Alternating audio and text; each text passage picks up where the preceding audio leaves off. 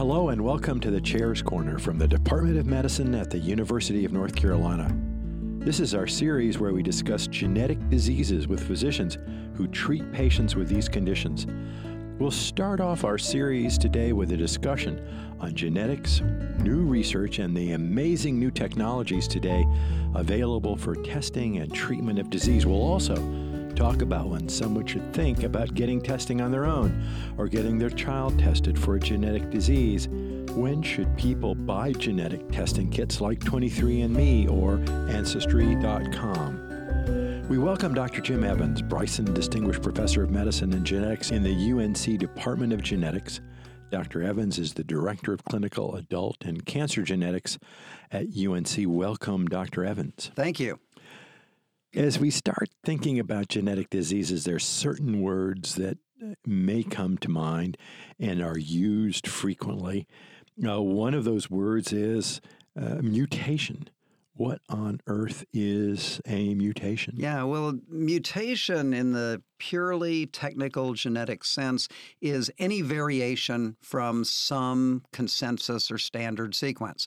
Sequence of your sequence DNA. of your DNA, right. Unfortunately, the term mutation has gained a rather pejorative meaning, and people think of a mutation as bad. In a technical sense, that's not true. Mutation can be any change. For that reason, because there's some confusion, the field is actually changing the nomenclature, and we try no longer to use the term mutation when dealing with human genes and diseases. We talk about variants for a variant in the sequence, and if that variant is associated with or causes disease, we now call that a pathogenic variant. So mutation really is an older term that is less and less in use. Because there are variants that actually are protective or are useful in some circumstances and maybe pathologic in others. Yeah, exactly. One of the focuses of modern genetics is to find those variants that actually benefit us, say protect against disease. There are some good examples of those with certain variants that protect against, for example, HIV infection, et cetera. And I'd also just mention that the entire process of evolution really rides along with variants that end up conferring some advantage in a given environment. You can have a sickle cell variant and survive malaria if you're living in Africa, or sickle cell disease if you have more than one. Yeah, there are a whole host of both globin, beta globin variants. That's one of the constituents of the machinery in your red cells that hang on to oxygen, as well as blood groups that protect against malaria. But if, for example, as you mentioned, certain mutations are present in two copies instead of just one copy, then that can actually cause problems to an individual. So there's an intricate balance there. Let's talk about some other words. Let's talk about the words genotype and then phenotype. What do those words mean? So really, the phenotype is what you see. Your phenotype is how tall you are, what color eyes you have, perhaps your proclivity to certain diseases or perhaps resistance to certain diseases. Your genotype is what underlies that. And there is not a clear or an exclusive one-to-one relationship between your genotype and your phenotype. You may, for example, have genes that would, under certain circumstances, make you very tall. But if you're malnourished, that is in a certain environment, that genotype won't be manifest in your phenotype, and you'll end up short, right? So the phenotype is what you see. The genotype are the underlying genes that tend, in very broad terms, to guide what you end up as. But I think this is a good opportunity to stress the fact that, as that distinction that I just discussed would imply, your genotype isn't everything, right? Our genes are important in who we are and our medical status, what we look like, et cetera, but our genes aren't the whole ballgame. Our environment and sheer chance are also very important. There are other words that we need to talk about, including the words autosomal and recessive, as ways that genetic information is passed from one generation to the other. Help me understand what the word autosomal. Right. Autosomal simply means that a gene that we're talking about is on one of your autosomes. That is most of our chromosomes. We have 22 autosomes that the bulk of our genes reside on. You can look under the microscope and see those chromosomes.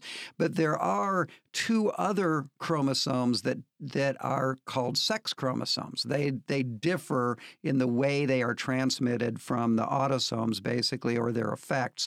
And if a gene happens to be on one of those sex chromosomes, for example, you've heard of X-linked diseases. Hemophilia is a good example. Color blindness. I'm colorblind. That's because I have a mutation on my X chromosome. Because the chromosomes determine what sex we are, any variant that is on one of the sex chromosomes that causes disease will have a different pattern of inheritance in the family. But most genes reside on autosomes. They are transmitted in ways that have nothing to do with your sex. And the two things to pay attention to there are diseases that are called autosomal recessive. And for such a disease, you have to inherit a pathogenic variant, used to call it a mutation, from both mom and from dad. That's the only way you end up with the disease. There are other diseases that are called autosomal dominant, where if you inherit that variant from mom or from dad and just have one copy of it, you will then have the disease. A good example of that would be Marfan syndrome, for example. People who are tall and have certain risks of aortic rupture and eye problems, or Huntington's disease. For those kinds of disorders, you only need to inherit one mutation. It can come from either mom or dad. And there I slipped up again and used mutation just to reinforce to you that that's right, that we are in the process of kind of changing that nomenclature. The technology of understanding genetics has tremendously changed over the last few years. What kinds of studies are occurring worldwide? Yeah. The advances in the technology of genetics have been breathtaking. When I was a fellow about 25 years ago, we could what we call sequence a gene, and that is define each of those rungs on the DNA ladder, usually in the range of a few thousand, to see if we could find a mutation. That is a misplaced rung or an incorrect rung or a missing rung on that DNA ladder. But doing so was a real challenge. It was not a trivial thing to even sequence a single gene. We now can sequence all 22,000 of a person's genes in a matter of a week or two. We can now sequence the entire genome. That is, define every rung on your DNA ladder, all 3 billion of them. And this has been due to advances in sequencing, really called massively parallel sequencing, where we can do millions of reactions at the same time and thereby define one's genomic constitution. The important thing I would mention is that, as is usual in science, our technology has outstripped our understanding. So I can sequence your genome, define all 3 billion rungs on your DNA ladder. Making head or tails of that is a whole nother ballgame. And we are only in the very earliest stages of beginning to really be able to understand your genome and what it means for you and for your health. Other words, massive parallel sequencing, next-gen sequencing, whole exome sequencing.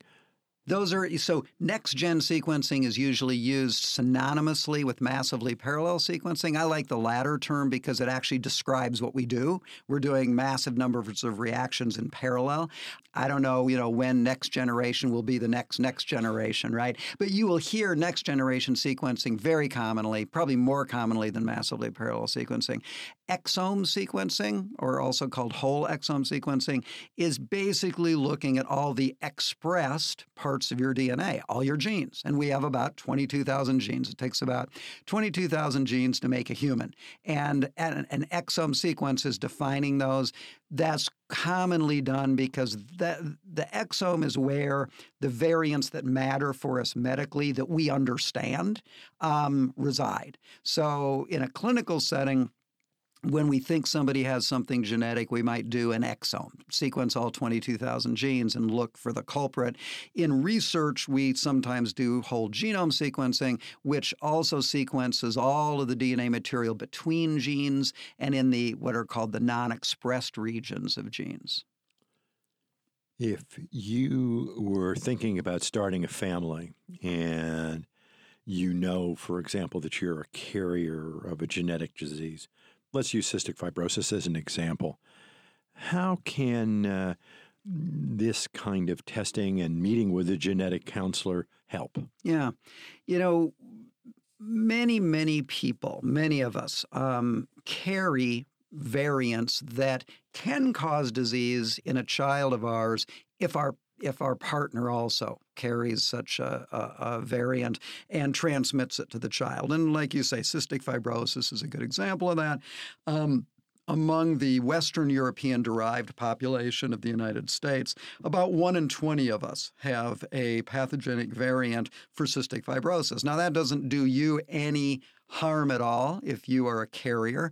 But if your partner happens to be a carrier and you both happen to transmit that pathogenic variant to a child, then that child will have those two pathogenic variants in what's called the CFTR gene and will have cystic fibrosis. Now, you might be very interested in understanding whether you're both carriers because it could give you a heads up on what to be prepared for your child. Other individuals might wish to terminate a pregnancy that has two mutations or pathogenic variants in the cystic fibrosis gene. So it can basically help with reproductive decisions and with planning. Some people wish to avail themselves of that information and other people don't. And as you know, that's a highly contentious issue right now in our society. So this is an example where genetics and our technology and being able to define variants runs right up against hot-button social issues as well.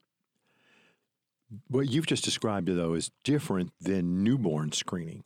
Newborn screening happens pretty much to every child newborn in North Carolina, if not the United States. Yeah, every child who is born in the U.S. gets a heel stick within a day of being born. And the drops of blood that are obtained from that heel stick are then analyzed, actually not through genetic analysis, through what's something called tandem mass spectrometry, to detect diseases that could cause catastrophes in that individual if there wasn't intervention enacted. So the perfect example for that, the iconic example of successful newborn screening is PKU, phenylketonuria. If it is detected within the first month after birth, and a child is put on a special diet, that child will be fine. On the other hand, if it's not detected within a month, the child will have severe cognitive impairment and have a very, very compromised life. So there are a set of diseases that we now screen all newborns for with the hope of intervening early and preventing them.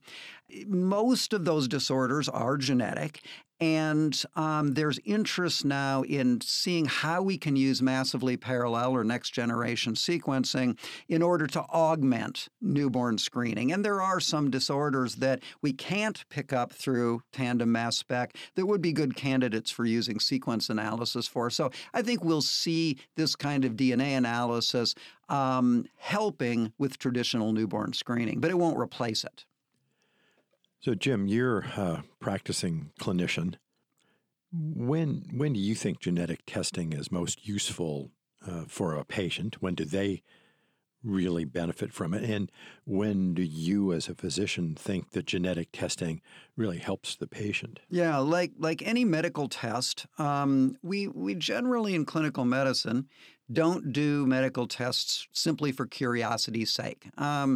What people want is whether they're coming to the doctor because of a sore throat or a cough or because of a possible genetic disease, they want information that's going to help them make decisions, help them get better, etc. So right now, the most appropriate use for genetic testing is when someone manifests symptoms or, say, an inheritance pattern in their family that says, gosh, there might be a genetic disease going on. And by defining that, by doing genetic testing and defining that, we can oftentimes really improve somebody's health. An example I would use would be most of the listeners have probably heard of BRCA1 and BRCA2.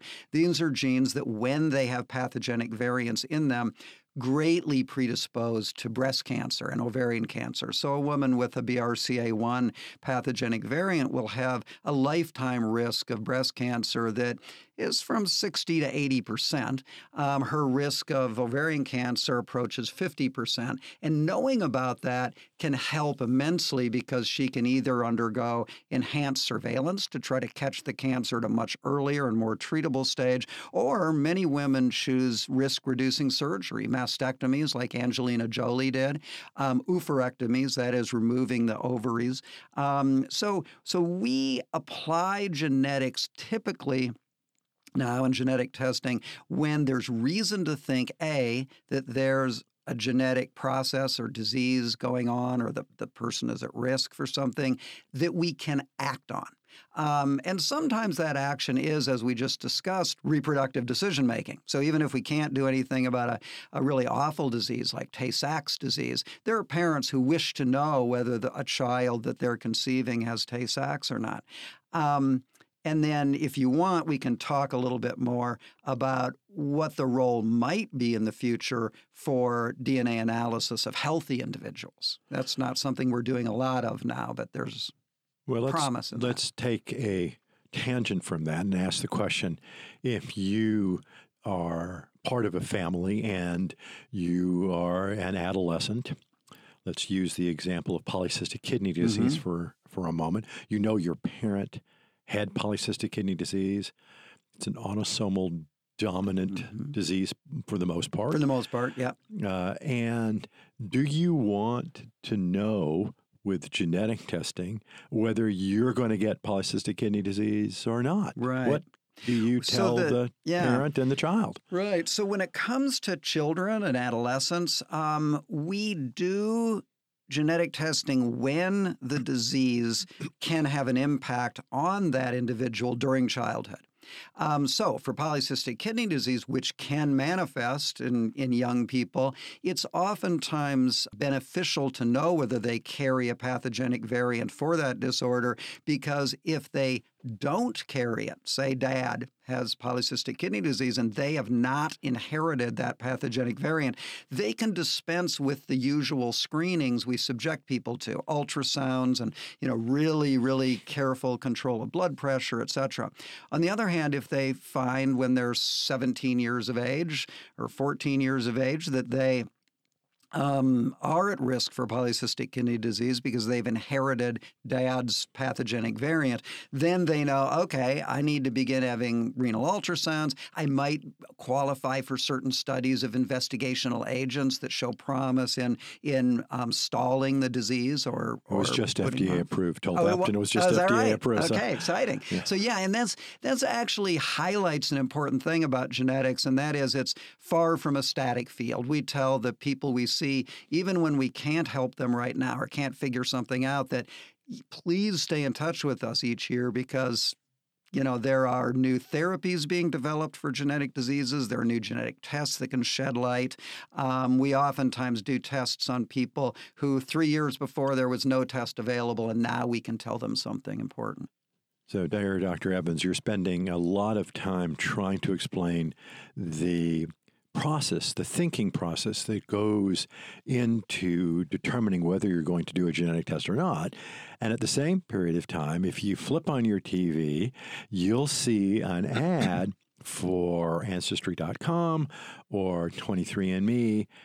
Tell us what those tests really are, what kind of genetic test is being done, and then let's chat for a little bit about the ethics, actually, of doing those tests. Right. I'd love to address both those things. So the offerings that are out there for genetic analysis, we call it direct-to-consumer or DTC genetic testing, are extraordinarily wide and heterogeneous. And they really vary from the ridiculous to the sublime. In the ridiculous category, you will see promises of genetic testing that will tell you who you should date and marry.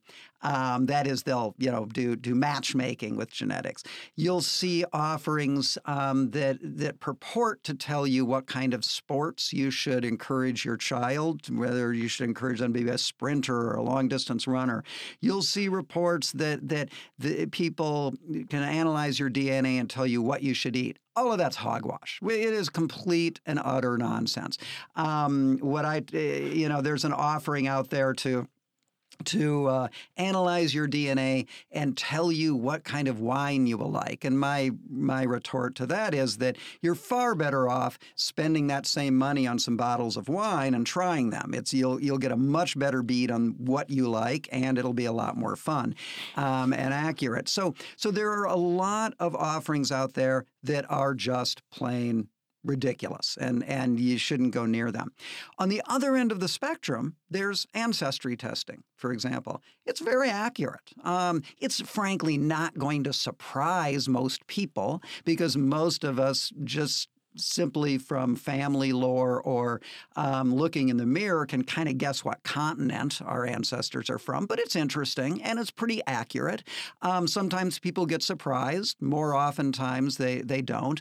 One of the things that you might want to think about, though, before you do any kind of direct-to-consumer genetic testing is the fact that your DNA typically enters databases when you do that. These companies are in business primarily to get data and sell your data.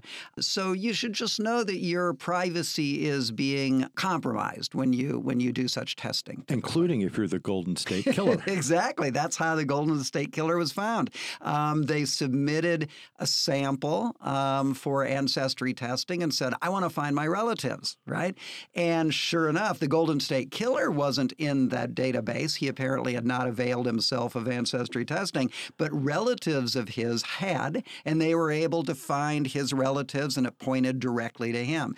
The other thing I would just, warn you about is that if you pursue ancestry testing, you do want to have in the back of your mind that you might find out dad isn't dad, right? That happens right along with ancestry testing. So ancestry testing is valid. It's quite interesting, and it has relatively low downsides unless you start to think about those broader societal and privacy issues. In the middle somewhere is this murky area of wellness or medical direct-to-consumer genetic testing. I would generally tell people that the claims made by, say, 23andMe and other companies that purport to tell you about your health, your wellness, your risk of disease are largely unreliable. There are a few tests that have been FDA approved, and you can see if you're a carrier for this disease or that disease. But like any complex medical test, I think you are better off talking with an expert about what test actually makes sense with you before you just sign on to a test that someone is peddling. And you should probably speak with, for example, a genetic counselor. I'm not a genetic counselor, so I'm not feathering my own nest there. But I would just say, in general, people are best off talking with a professional who isn't peddling a given test before they send their money in and get a test that's being marketed. So do any of the current direct-to-consumer tests identify the breast cancer gene? Well, that's a very nuanced answer, yes and no. So the FDA recently approved 23andMe's assay for 3 particular pathogenic variants involved in breast cancer predisposition for BRCA1 and 2. Here's the problem with that. There's been a lot of concern that this is going to do more harm than good, and I tend to agree with that grim assessment. The 3 pathogenic variants or mutations that 23andMe has been cleared to test for constitute a tiny fraction of the pathogenic variants that can cause predisposition to breast and ovarian cancer, and are really only, it's only sensible to assay only those three in very, very narrow circumstances. And that would be someone who's Ashkenazi Jewish, who doesn't really have a strong history of breast and ovarian cancer in their family. Otherwise, it's an extremely incomplete test. So you shouldn't take solace from the fact. You shouldn't. That's exactly right. That what most of us worry about is that people will take inappropriate solace from a negative result. They'll send their sample in. They'll say, "Oh, look, I don't have these mutations that 23andMe has been cleared to test for, so I'm off the hook." And nothing could be further from the truth in many of these cases. So I worry that people will get false reassurance. What do you tell a person who does find out, either from one of these direct-to-consumer products or even through clinical genetic testing, that they have a pathogenic variant or even the possibility of having a pathogenic variant and become enormously anxious about that result? Well, this is a concern too. The first thing I would tell people who get results from a direct-to-consumer genetics testing company that says, or through analysis of their data, because they're a third-party analysis that you can get. The first thing I would tell them is be careful. There was just a paper published in Genetics and Medicine, the leading clinical genetics journal, that showed that 40% of the direct-to-consumer results were false positives. That is, upon reanalysis. I mean, 40%. That's right? huge. We're wrong. Yeah. That's huge. So first off, I would tell people your result may not be correct. These labs have yet to show they can do a good job at the actual analysis. The second thing I would tell them is, this is when I would say you probably need to see a professional before deciding what test to get so you get the right test. But if you have undergone analysis and you've been found to carry a pathogenic variant for this or that, you really need to talk to somebody who does this for a living to try to put your risks in context. How big are they? How serious are they? And B, what are your options for dealing with that risk? How what are the various things you can do to minimize problems from that? So first, make sure that you have the risk for real, that it's a real test. Yeah, that's a valid result. Valid result. Yep. And then after you find that out, then to determine whether there's something that needs to be done about it.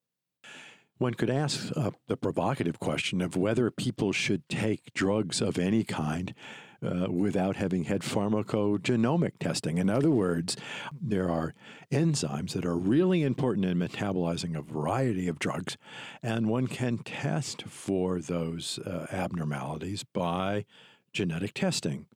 Right. When would you suggest patients have that? Yeah, I think the whole area of pharmacogenomics, and this is basically, like you said, we all know that drugs act differently in different people, and part of the reason for that is our underlying genetics. There are a handful of drugs that their use can be tremendously informed by genetic analysis. A really good example of that is a drug called abacavir, which is what's called a reverse transcriptase inhibitor and is used in the treatment of HIV. That is a drug that really requires the use of a genetic test because individuals with certain genotypes will have a very high risk of hypersensitivity, severe reactions to that drug. So it's standard protocol when using that drug to get genetic analysis. Now, the hope for the field is that we will be able to productively inform the prescription of many, many different agents through genetic analysis. That hope has not yet been realized, and I think ultimately what we will see is there'll be a handful of drugs for which it's important to do genetic analysis prior to prescription. For example, if you've had a stent put in for a coronary artery, whether you should take a specific clopidogrel, that's right. Particular. That's right. There are specific examples, and that edges into another exciting area, which is that the genetic analysis of somebody's tumor, their cancer, has begun to be productive in showing which therapies might be more or less effective. And that, like pharmacogenomics, I would say it's farther along than is pharmacogenomics. But those are hopes for the future that we will be able to productively use that kind of information to tailor your prescriptions. But I would tell people, for the most part, that really hasn't, it's not ready for prime time for most drugs. CRISPR. Yeah. All over the news. What is CRISPR? Why should we know about it? Yeah, CRISPR-Cas9, or just CRISPR, is a new technique that has been developed that allows us to very efficiently edit genomes. So it can be used to go into cells and actually correct genetic abnormalities. And it's very, very exciting to think about the possibility of using it for, say, gene therapy. You know, think about someone with cystic fibrosis. The problem that ends up causing them to need lung transplant and, have a very, very difficult time of it in their life. The whole reason is they have this error in their cystic fibrosis genes. We can now kind of envision a future in which CRISPR could be used to repair those genes. Now, there are a lot of engineering problems to solve before we can do that in a productive way. You'd have to get the CRISPR tools into those lung cells, et cetera. But it is a huge step that brings gene therapy one step closer in many situations. It's also a tremendous step forward in making animal models for diseases, because we can, for example, accurately mimic the genetic constitution in a mouse of a human disease. It will also have important, because we can do this in animals so readily, it opens the possibility of, for example, designing pigs, for example, that we would be immune tolerant to their organs, and that they wouldn't, and using CRISPR to tweak the genomes of the pig, or to